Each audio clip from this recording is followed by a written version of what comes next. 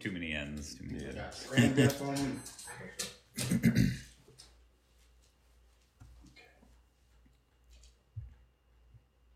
Oh yeah, I just like bothering you. You ready? I'm ready. I'm gonna keep asking. Yeah. Welcome back to the All In Show. Yeah. I thought he was gonna miss his yeah. So we have back with us Mike Spears. Yes. And he's gonna introduce Adam here with us. Yeah. He's gonna introduce Adam. Absolutely. You just introduced him. Oh, okay. Well, this is out of the bag. Right. This is my partner in life, and then also in crime, and also film. Adam. We don't talk about I don't wish you told that I'm a Pisces. Yeah! He's a Pisces. When your birthday, Adam? The 15th. Okay. For sure. Happy early birthday to Thank you. you. Birthday, my boy. If you seen his birthday episode, we bought confetti guns. Man, I was firing off confetti shots for hours. iPhone or Android? Oh, definitely iPhone.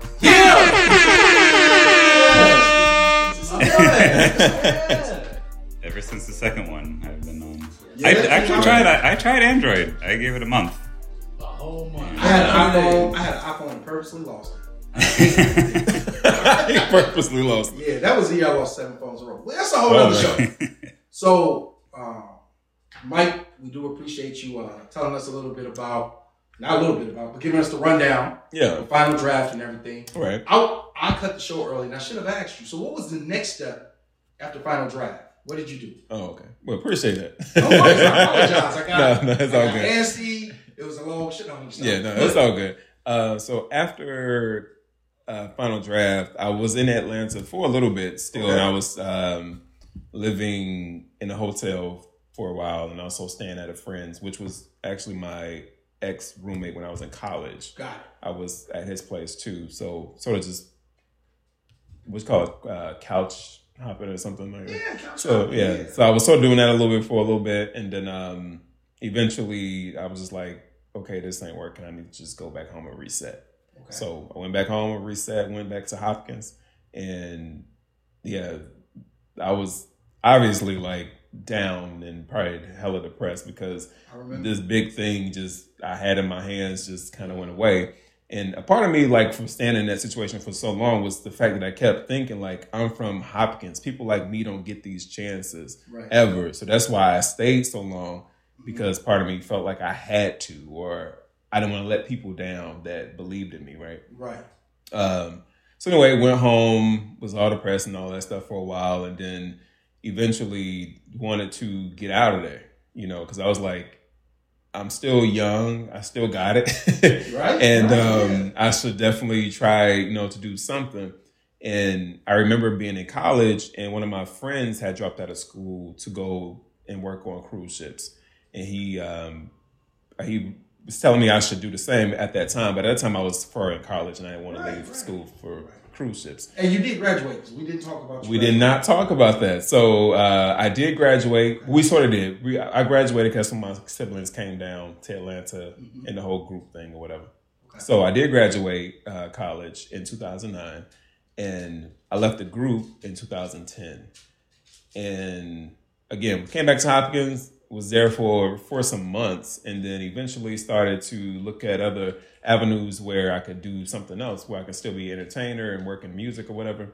But at this point, my confidence was hella low, because I went from being in that group and being told that, honestly, like, they picked me on a whim. Like, you know, being told that they only picked me for certain little things, and my talent, you know, wasn't great. It was limited. So I believed that, you know, I really did. But when I went off the ships, I started to regain my confidence. And as regaining my confidence, I also started to regain my, you know, my self-awareness of who I really am, and that I wasn't choir boy, but I was indeed Mike Spears. Right, M. Spears. I was indeed Mike Spears. So dealing with Dylan in the group had really, like, they played a lot on my mental, like, of who I really was. And that's when I went off the ships. I eventually started to come to grips with my sexuality, like, one-on-one, as far as saying, like, this is who I am. This is Right. who I've been for the longest. And Right. what you seen at the time when I was in a group was a persona that, I was given a role to portray, and I portrayed that role as long as I could. And it wasn't, at that point it was done. And I needed to give up that facade. So I became a bit more who I was, and then eventually got to the point of being like, I'm gay. Like, this is who I am. And if people don't like it, that's fine. That's on them. That's on them. I'm okay with me. You gotta let the truth, And once I came to grips with that, and cruise ships was the perfect space for me to do that, because I was now around a whole different type of lifestyle. Like people from all around the world I was working with, and seeing their different lifestyles. They don't believe in the same things I believe in. They are, believing in something. Some of them don't even believe in God. And that was the first time I ever met people that did not believe in God. And I was like, this is weird. But I mean, to me at that point, it was sort of weird to just be able to talk to people like that. But the thing about that is, I believe in God. But the thing about, them, I honestly feel like they were some of the nicest people I had ever met in life. Right. And it's just weird to me that you have people that don't believe in a higher power. However, they would seriously give their last to help somebody else. And I know people who are heavy in the church and won't give a dime or hardly any attention to somebody that they feel is beneath them. Main devil. If seriously. So I'm, so that sort of in a way changed my beliefs a bit too. To now I'm totally non-religious, or I don't really believe in religious institutions much at all. I understand what you're saying. But I believe in God. That's like it. Yeah. I believe in God. I don't believe in anything before, after, or between. God, that's it. I don't need the book. I don't need none of that. God. But yeah, so I did cruise ships for 7 years. As I did that, I eventually, worked my way through the ranks and became entertainment director at Holland America Line. And by this point, I was dating and all that stuff, and things just were seeming like, I was young. I was having fun.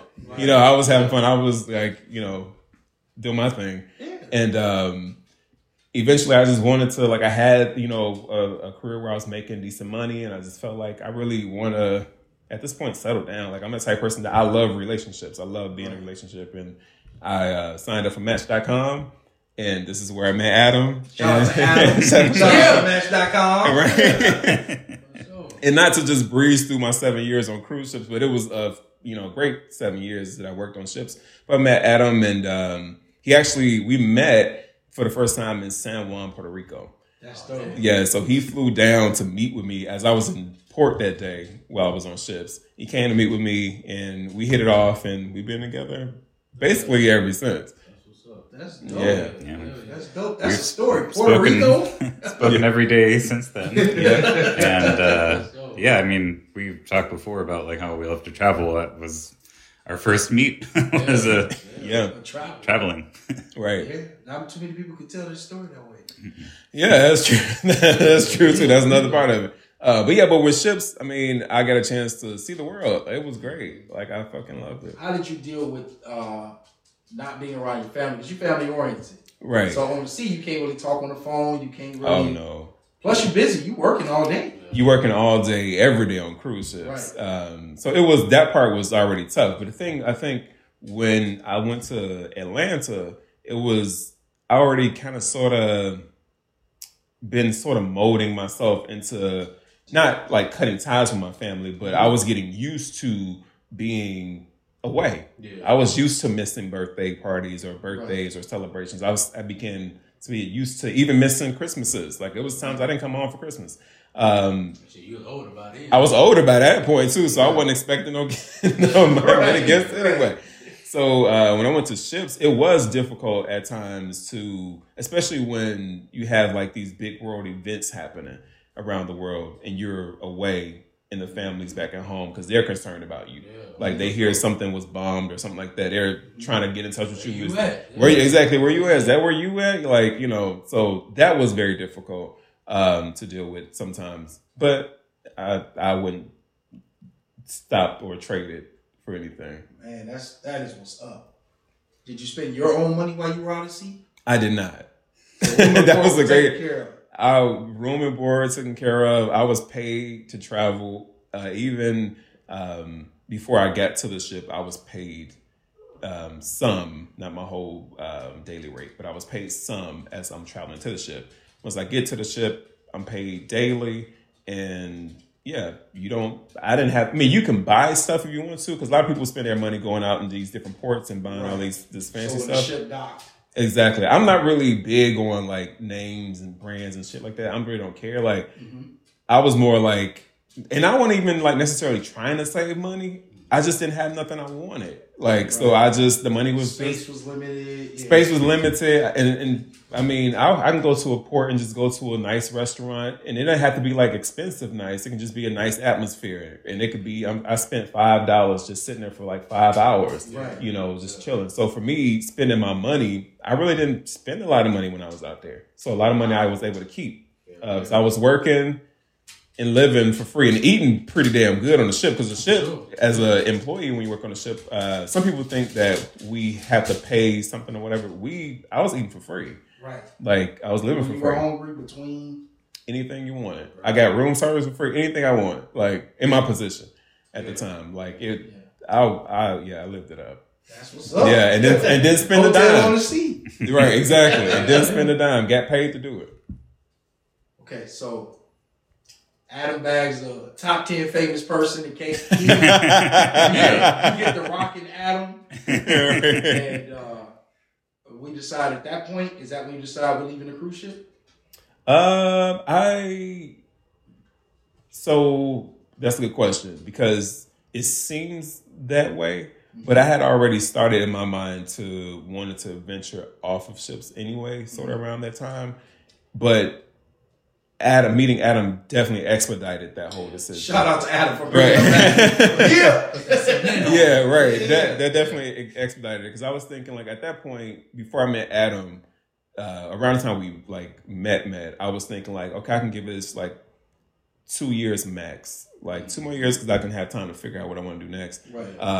Because at that point, I made decent money. I was happy with what I made, and I was like, I've seen a lot of this stuff already. Like, I've been so many places, so it wasn't as exciting to me. Like, going to these new countries, or not new countries, but to these different countries, just seemed like, oh yeah, I was here this last month, or I was here last year. So that wasn't exciting. And the life on board was fun, but it became kind of the same thing. Like, it became redundant. Like, you get on the ship, you meet all these people, you have a great time, you build a great rapport with these people, but eventually at some point you got to go home, and that party is over.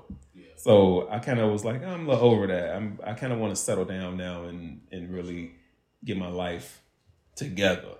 And when I met Adam, it was more like, oh, actually, I kind of feel like I want to. Right on time. Exactly, you're right on time, because I got about one more contract in me. So when we did meet, like when we went in Puerto Rico, I did one more contract, and he came at the end of that contract and met me in Rome, and then in Rome. I joined in Barcelona. You joined the bar. I'm sorry. He corrected. And we made our way to Rome. Right, he's right. So I'm sorry. He joined in Barcelona. He joined the Barcelona, and then we went to Rome. Yeah, that's true. And I paid for my flight, but it was a free cruise for me. Yeah, so. Nice. Yeah, very nice. And that was like, and because on ships it's kind of like this thing. If you tell people, "Oh, this is my last contract," it's kind of like a jinx. Like, if you say that means it's not your last contract. You're gonna be there for a minute. So I made sure I didn't say this was it for me, like, pretty much ever. So when I like officially quit, it was very a soft quit. It was more like they were offering me contracts, and I would just say, no, not right now. They offered me another one. Oh, no, not right now. And, they eventually stopped offering, but eventually now we're at 2020 and everything was shut down. So my name is even off the books. Exactly. So they took your name off the books, huh? I wouldn't say they took me off the books, but I feel like at that point they feel like, yeah, he probably ain't coming back. Yeah, that makes sense. Yeah. So how do we get started with Good Enough? Now that you two worked on it together. Yeah. I wrote Good Enough 2019. I started writing 2019. And it started off as a stage play. So I was writing a stage play, a stage musical, and we were going to put it on at this theater nearby. And I'm trying to think, make sure I get the story right. So this is 2019. I started writing. 2020 happened, right? Mm-hmm. We were in Colombia at this time. During the pandemic. Talk about people worrying about you while you're in somewhere else in the world. Right. Yeah. So our plans for 2020, because 2020 just sounded like a cool year, right? So this is 2019. We're thinking this sounds like a cool year. We should do something cool. Right. So he has this idea to travel the world for a whole year, and we're going to do 4 locations. We're going to spend 3 months at each location. So I'm like, okay, that sounds great. And at this point, I already started writing good enough or whatever, but still thinking it's going to be a stage play. And 2020, we make all the plans or whatever. 2020 come, we fly down to Colombia on January 4th or something, 2020. We get there, everything is great for months, obviously. Mm-hmm. And then as we're there, and then March came, our friends came, our parents came, my mom came down and everything. It was great. When his parents flew back, they flew back a few days after my mom, several days after my mom. And that's when things started to get shut down. Yeah. So that's when we were like, oh, this thing, are they from, like, this is for real. Like, this is happening. Yeah. So it happened the same way here. Yeah, like, we were there. They were just, like, thinking, like, is this happening because we're here? Like, what's, like, it just was weird. Yeah, like, because we're away from the country, you know? Right. And then at this point, we're seeing the news, and we're seeing people, like, grabbing tissue, and we were like, what the heck is going on in the United States? It's crazy. Because there, none of that was happening. Like, I almost punched the old lady in the face over some tissue, but we don't. This is my talk. I don't know more about that. They handled it really well down there because they really did. I think they saw the craziness happening up here, and they were like, they were prepared for like toilet paper runs. So like in the stores you would go in, they had like a pyramid of toilet paper at the entry, like. Don't worry, we got plenty, you know, kind of Most thing. of the people had plenty. They just was buying it because they panicked. Exactly. And I didn't have any.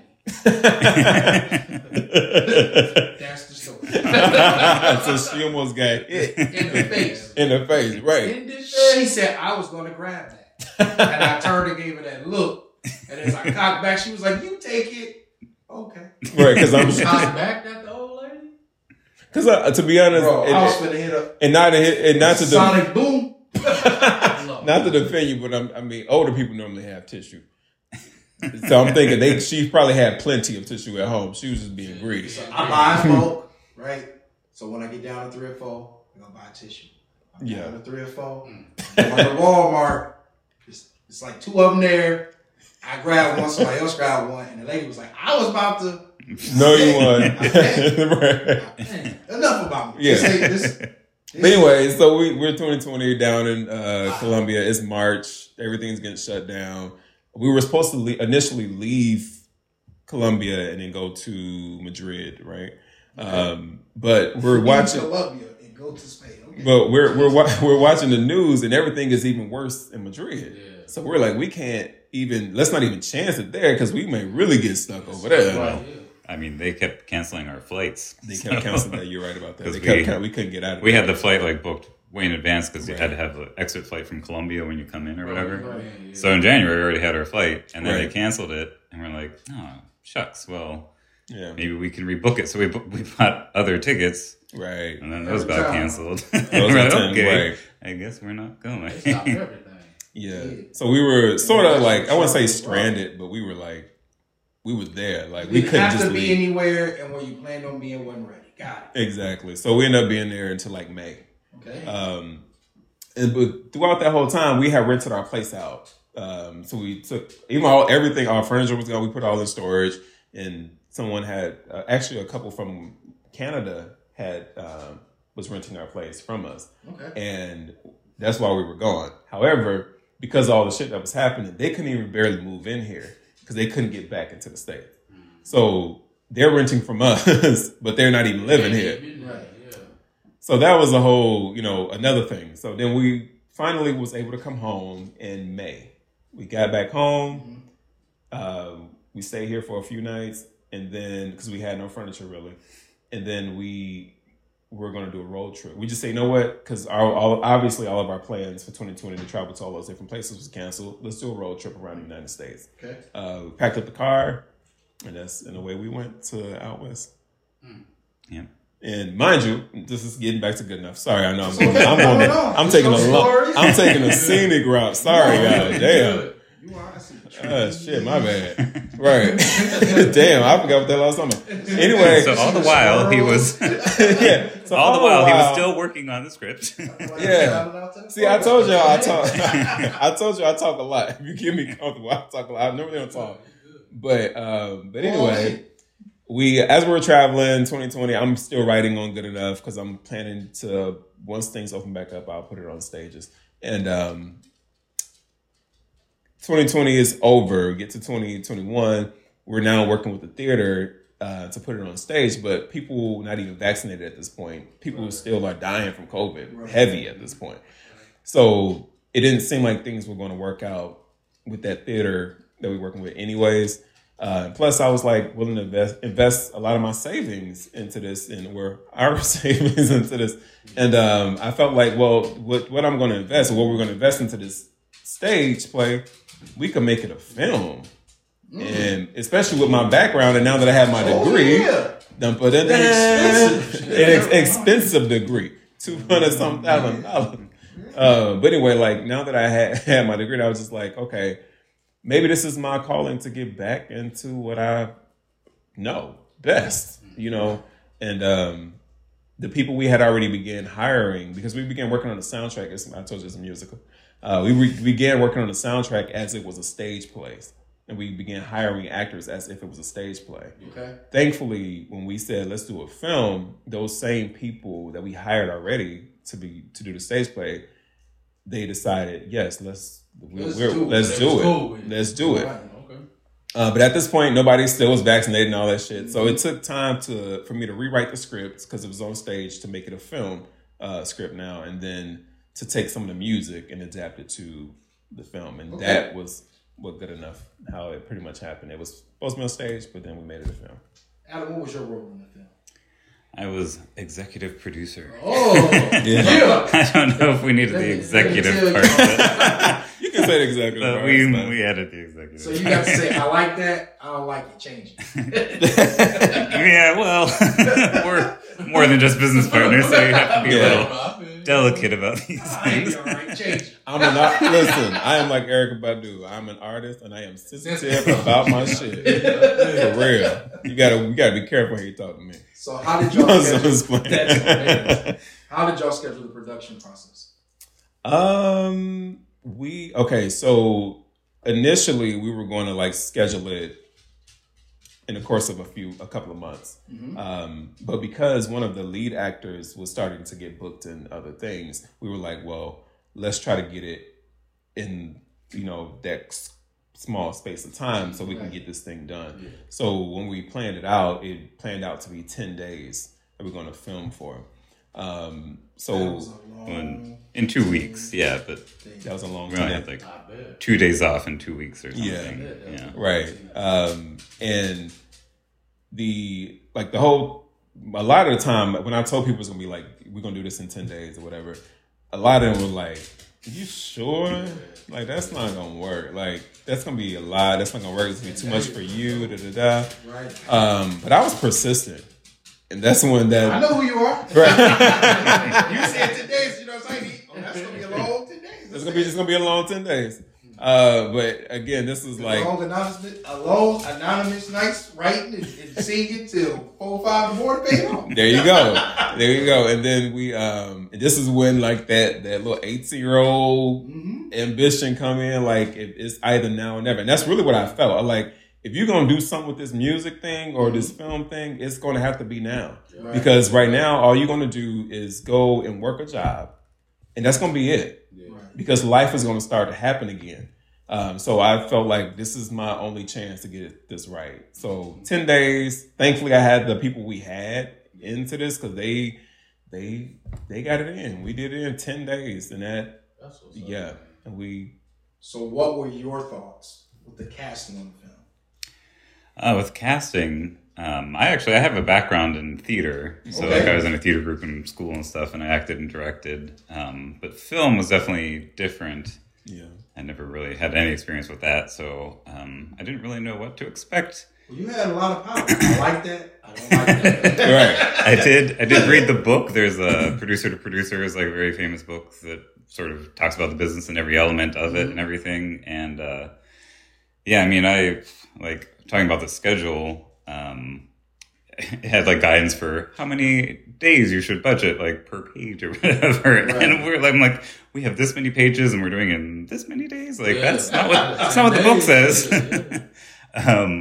But I think, working on ships probably had an effect on he runs a tight ship. And we drew up schedules together and really stuck to it. And I mean, the casting, I feel like we just got super lucky with. I mean, we, talked to everyone, interviewed everybody, but, and, the whole audition process, but like, yeah, really everyone was just super talented and super like team oriented and willing, we had a few long days or whatever, but they were all down for it. Like no one was trying to get out early or anything. Yeah, it was, and I think and not to cut you off, but I think because it was around the time of like COVID and everything, and this is when people first started getting vaccinated. So people were started sort of coming out. Getting comfortable. Yeah. This is the first time they got comfortable. And then they had to go back in the house with masks and shit. But at that point... They was always outside. Oh, yeah. They just went in public places. Right.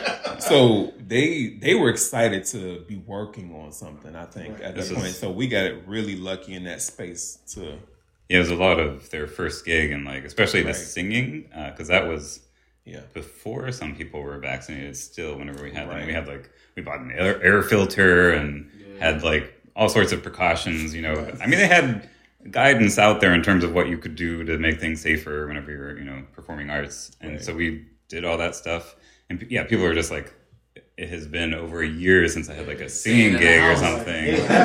So I think that a lot of that fed into the energy of the team too. That's definitely true. Absolutely. And I say that because now we're casting another film and we're working on that, and I definitely see a different shift in mood of what happened? Every episode I found him a new job. He tried to give me a job. What are the requirements to be out here?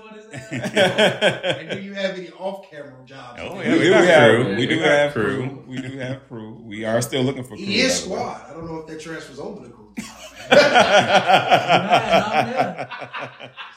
For sure. Yeah, well, we started up with that. $200 a week was what you was getting paid. Well, will inflation be a little bit more?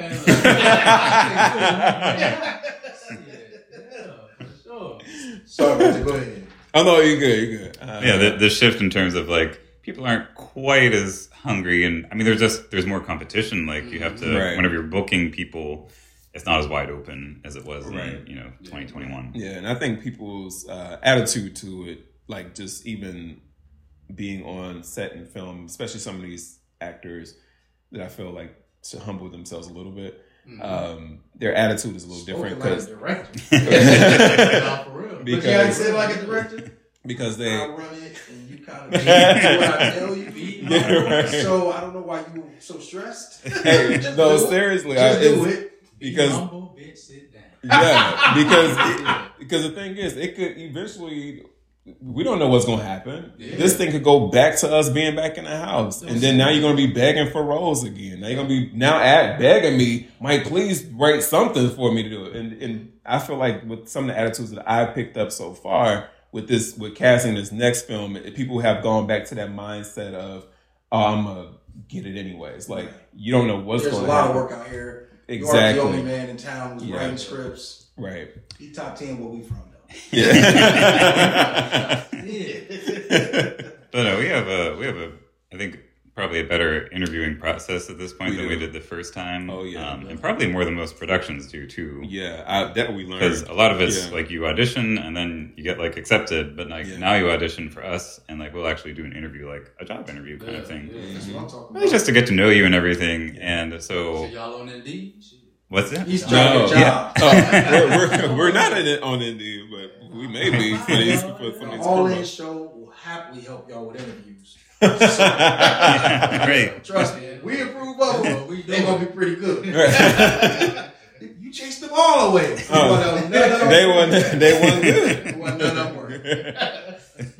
But no, there are, I mean, like he's saying, you do interviews on people and you get like, it's just not the right vibe kind of thing. But fortunately, I mean, for every role that we're, looking for, we've had to, we've had multiple people that we thought like we could totally work with them and had hard decisions. So it's, there are some people out there with attitudes or whatever, but like it's definitely still people out there that, we're excited to work with. Oh yeah. The cast we have for this next one, I'm excited. I was excited for the last cast, but this one I'm excited for the dynamics and the difference in what we're shooting and filming this time. So for Good Enough, did you write the script by yourself? Oh yeah. Okay.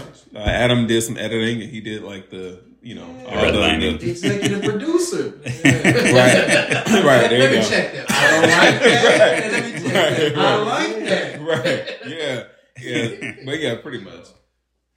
I like that. And this what inspired the script? So and this is gonna probably sound a little cheesy, but this is really what happened. So I woke up from a nap one day in 2019, and I just finally got this feeling, like I just told you earlier, like it's either now or never. And I started to feel like, well, what is it do I want to do? Do I want to sing again? Do I want to write? Like, what am I trying to do? Like, and that's when I started thinking, well, I would love to write for a stage. And in some way, not that I want to sing and get out there, because I really don't want to be an artist like that, but I still want to sing. I still want to write and produce and all that stuff.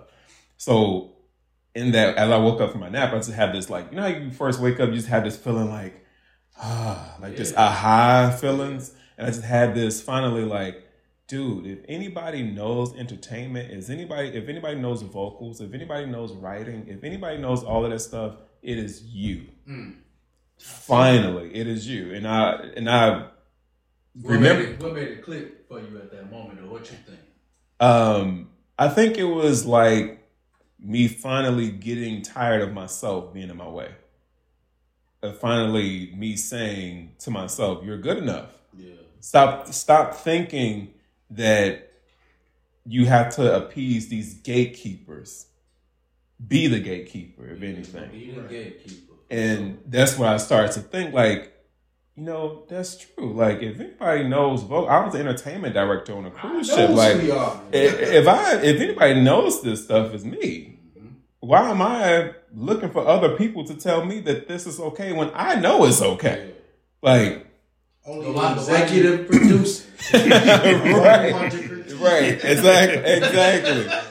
No, exactly. Why? Exactly. And so once I had the aha moment, that's what it really just came to. And the title came first, like Good Enough. Because I felt like you're good enough. And if I write something, I want it to be called Good Enough. But how can I write it and make a story that's going to be easy for me to write, that's close to home a bit? So it was a little bit about like my life, a little bit, because obviously in the loosely based. There you go. Obviously, I was never athletic. You know what I mean? So and the story is about a star player of a basketball team. I'm not athletic, but I did that purposely because I did not want to write. The Mike Spears story. I didn't want to write Mike Spears' story. I didn't want that. I wanted something fresh I can research and learn myself. Yeah. And obviously, in the story, there's an interracial couple. We're an interracial couple, and they're gay. Okay. And we're gay. Loosely based, Makes sense. We can only write about what we know. Exactly. You had to write what you know, and I feel like I seen Tyler Perry do a interview, and he said that same thing. Write what you know. Like, don't try to write this other worldly stuff, like, not crazy stuff, but just stuff that's twisted or whatever. Just write what you know. Your story is interesting enough.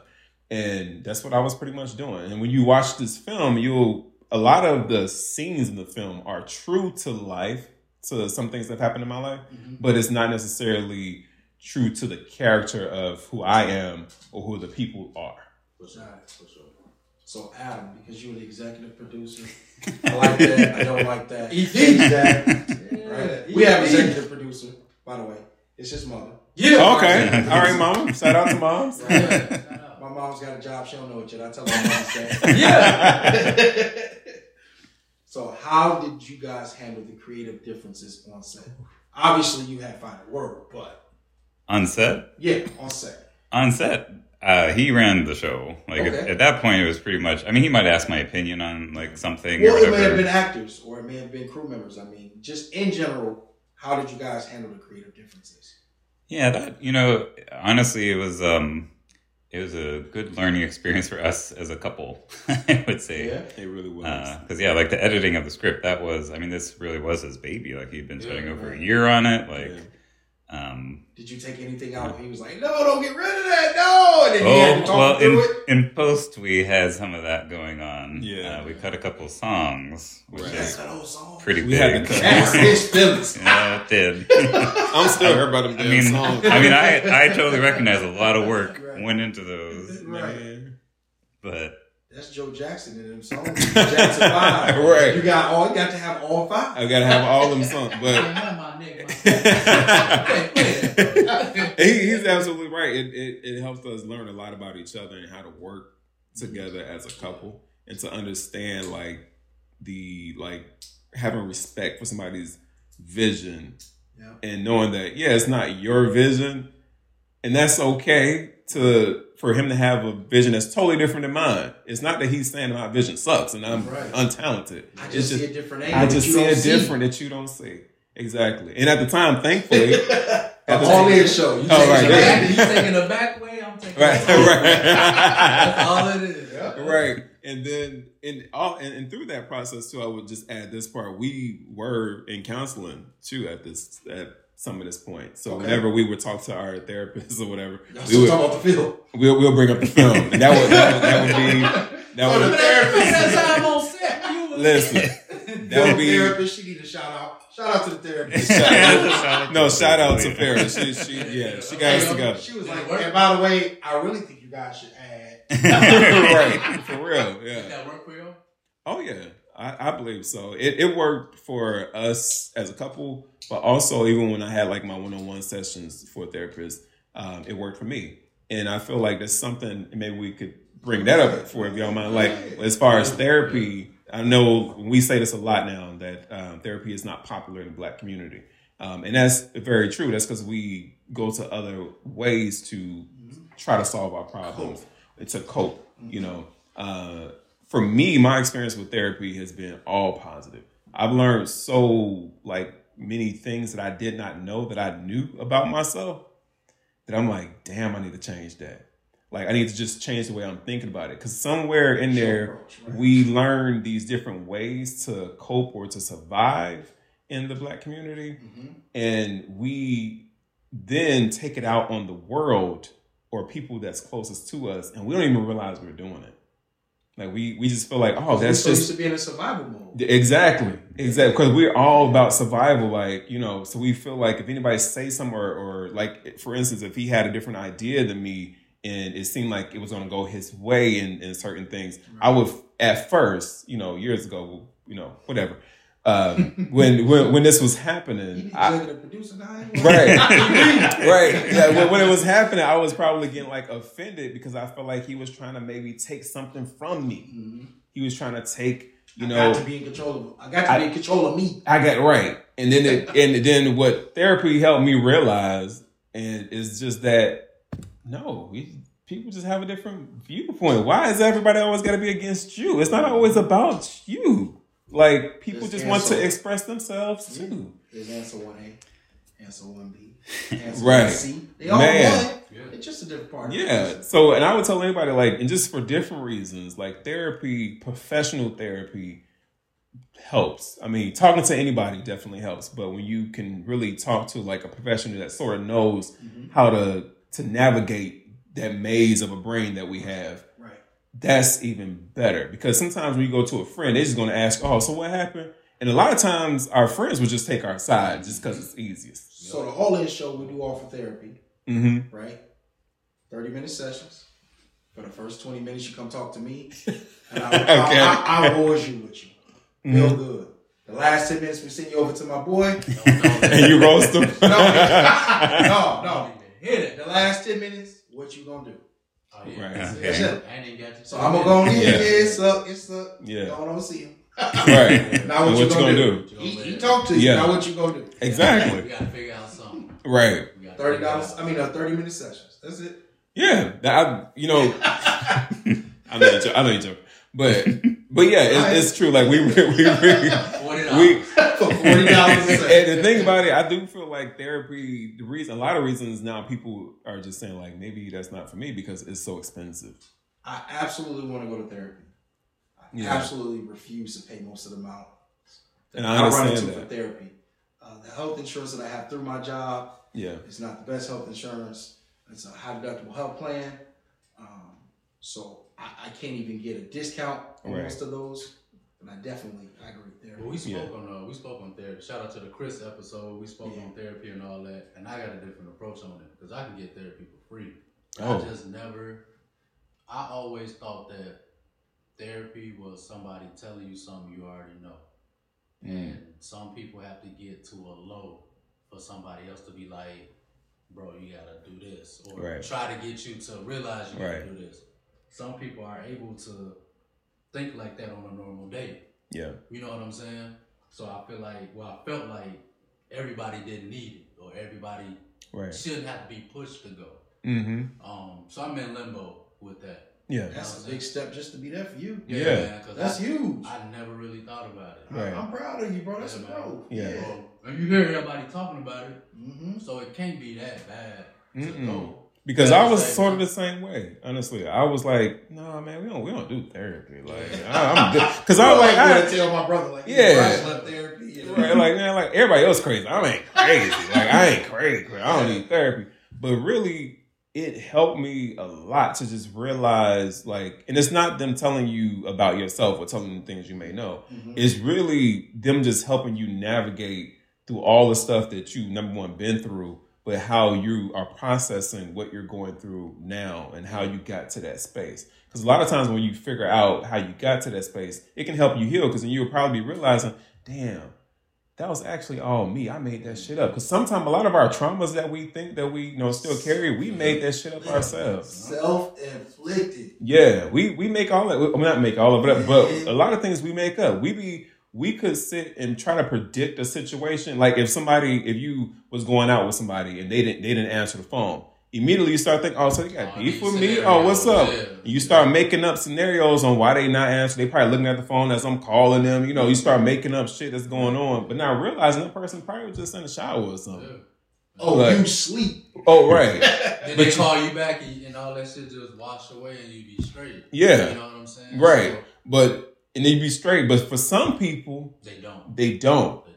They'll pretend they good, but in the back of their mind thinking, oh, but where you was just at 5 minutes ago when I was calling you. But they're not going to never tell you that at that moment. They're just going to be thinking it. And then eventually builds up. Yeah. And then it builds up. Yeah. And then it builds up. And now you really suspicious when you don't have a reason to be suspicious. It just started because somebody didn't answer their phone because they was in the shower.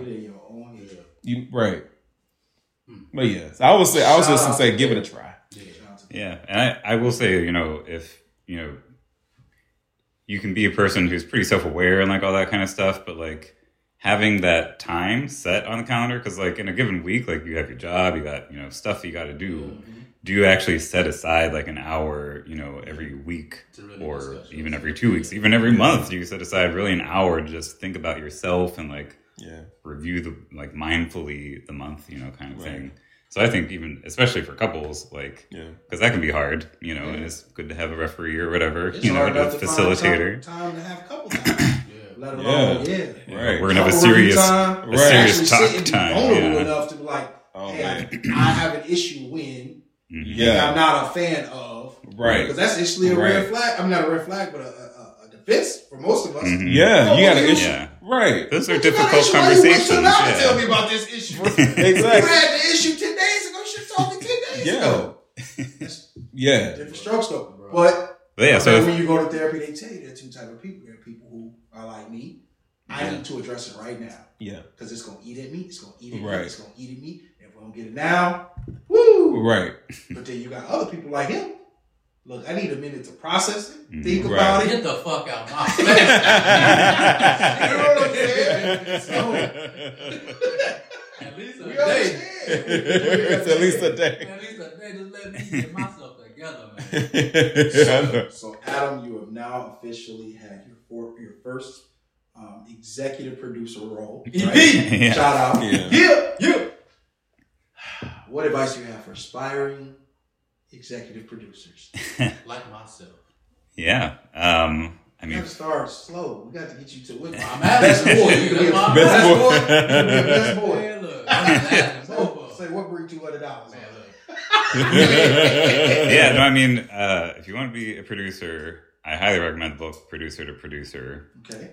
Shout out to the book. Yeah, I mean, it really... Producer to producer. Mm-hmm. It's by, if you remember, it was a documentary, Man on Wire, that was about like the guy that did the high rise. I think it was between the two Twin Towers. Yeah.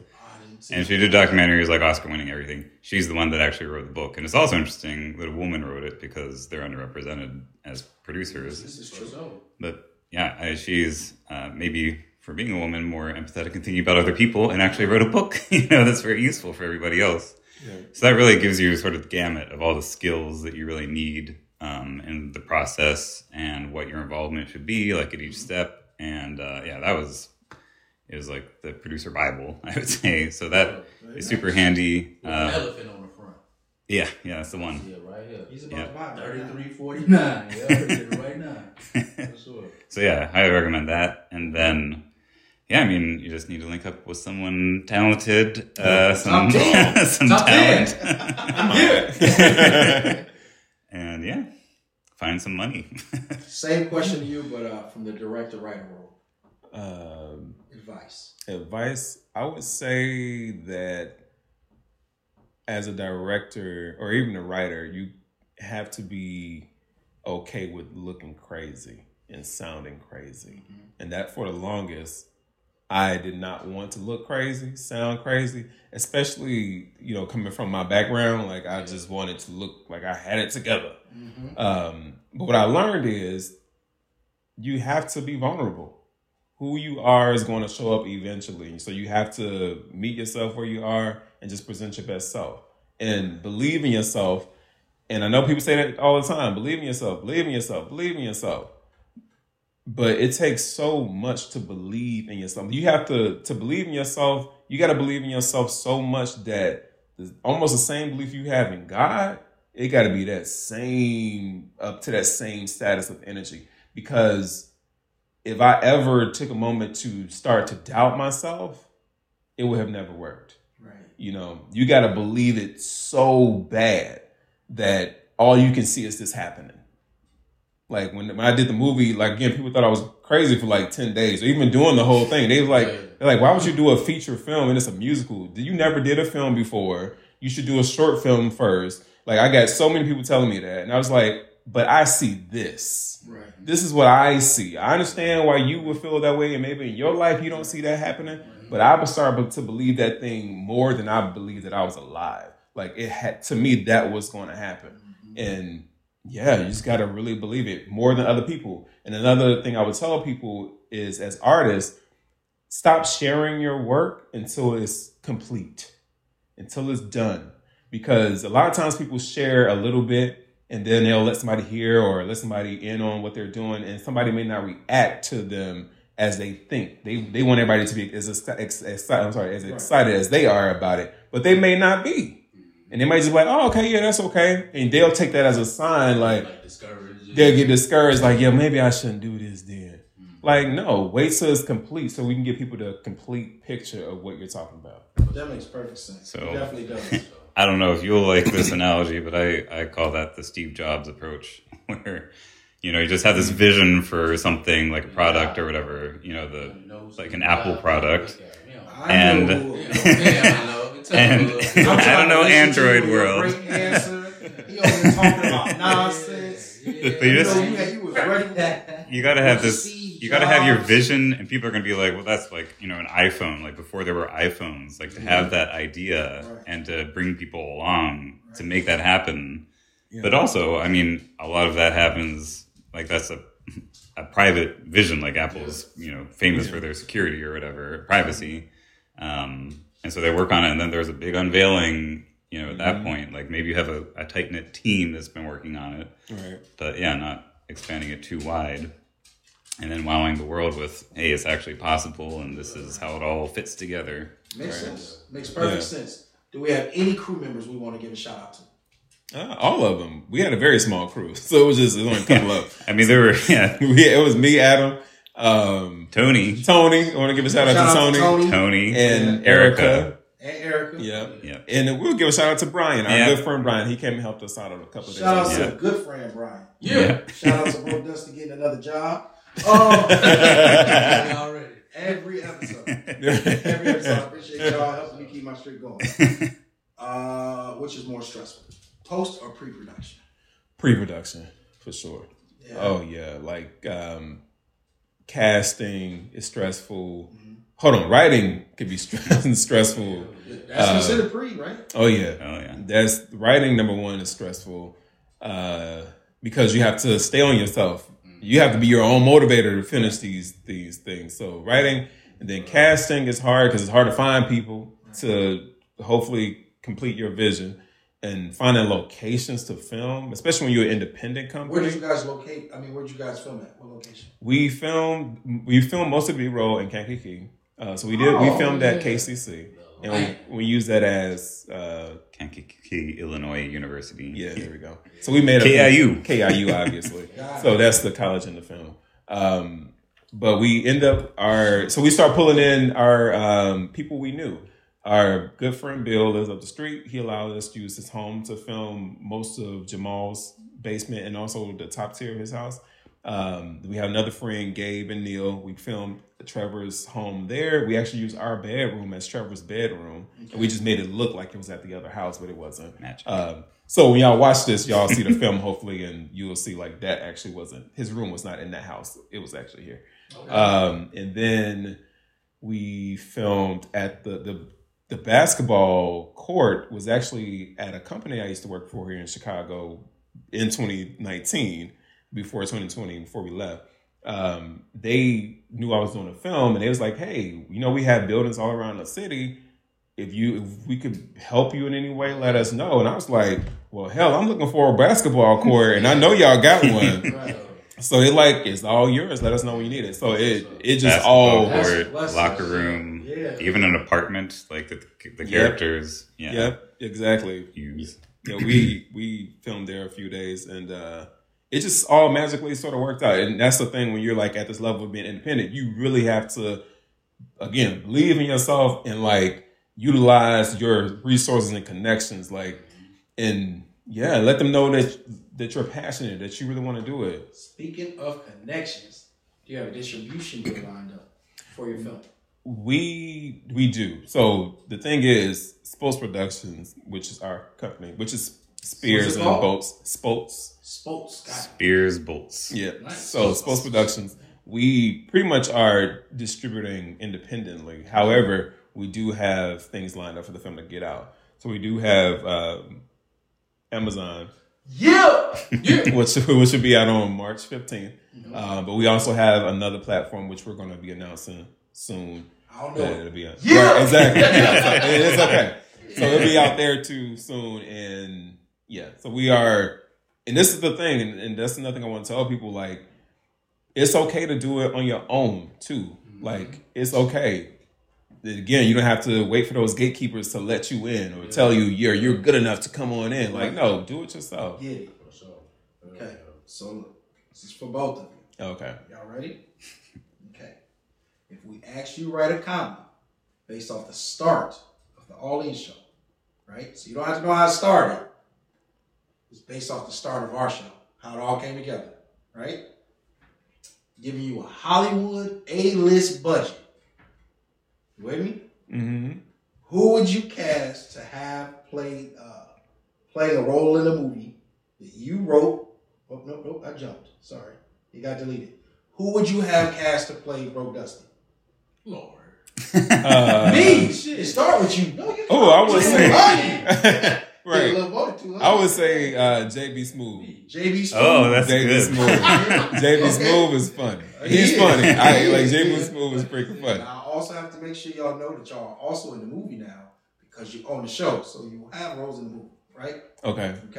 Who would you have cast as me? Ooh. You can say yours too. I'm not offended. Yeah. Let's get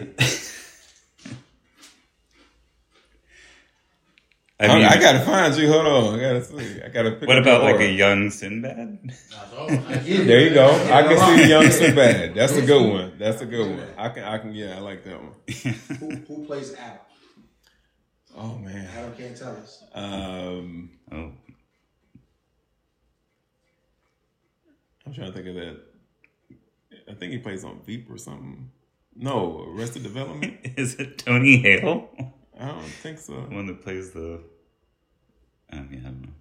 Yeah, it's a. Does he have short hair and feet? Yeah, he's like the geeky guy. Yeah, that's probably what I'm thinking about. Right. Now, Adam, who plays Mike? Oof, boy, yeah, I don't know. Right. Mike. I'm gonna cast you with Denzel. Okay. Oh shit. Okay. No, I'll take it. I just saw Fences. What was the draft? What was the first name of that group? Oh, the music group, Final Draft. Final Draft. Final Draft didn't land on us. We landed on Final Draft. All right, so I don't know how I mixed that up, but I've been pressing a lot of buttons over here. So, you got a play in Kankakee called Good Enough. I'm sorry. You have a movie about to play in Kankakee. That's what that originally said. Yeah. Called Good Enough. Oh, you got it. Yeah, I was going to ask him first, bro. I know you said earlier you changed it from a stage play to a film. Was that hard to do? Oh, yeah. Because it was hard because on stage I envisioned how we were going to just set the stage and do all these things and how the character's going to react. And making a film changed the storyline because I'm thinking like, yeah, that probably won't work on, in a film that way. And some things need more detail. Some things need more. Exactly. It was definitely that. Like some things needed it, some things didn't. And some of the characters were more flamboyant in the play. And I definitely toned them down a lot in the film because I felt like it'd be a little more intimate now, so they don't need to be so big in personality. So stage play is more of an expressional type of thing. Yes. Exactly. You could say maybe surreal and exaggerated and those sorts of things. Whereas film, you're close up on people and it's, by definition, a bit more realistic. Yeah. For sure. Yeah. I'm with it. So, when we playing, you wrote and directed, and it's going to be playing in Kankakee. Good Enough. What was the movie rated again? PG-13. That's our rating. Yeah, it's not officially rated. Yeah. When people know, so if you see, not by the MPAA. Exactly, that's my rating. I definitely believe is good for kids that are teens. And Adam, when is it playing? It's playing the 19th of March. Yep. Got it. Okay. What time? I think 7 p.m. Doors open at 6:30. 6:30. Yeah. Doors open. Yep. Where can tickets be bought? On the Eventbrite, Mike. Look at you. That's the question for you. I'm just looking at it. That's at Paramount too, ain't it? And where can you both be Paramount? Yeah. Where can you both be found on social media? Oh, I'm just at Adam Bolts. I'm just Adam, bro. Just Adam Bolts everywhere. Yeah, and all okay. Yeah. It's might be facebook.com/bolts even. Yeah. That's how long ago it was. I with the quickness. I thought real quick. Man. Glad your fingers still work. Right. And where can you be found, sir? It's Mike Spears. ITS Mike Spears.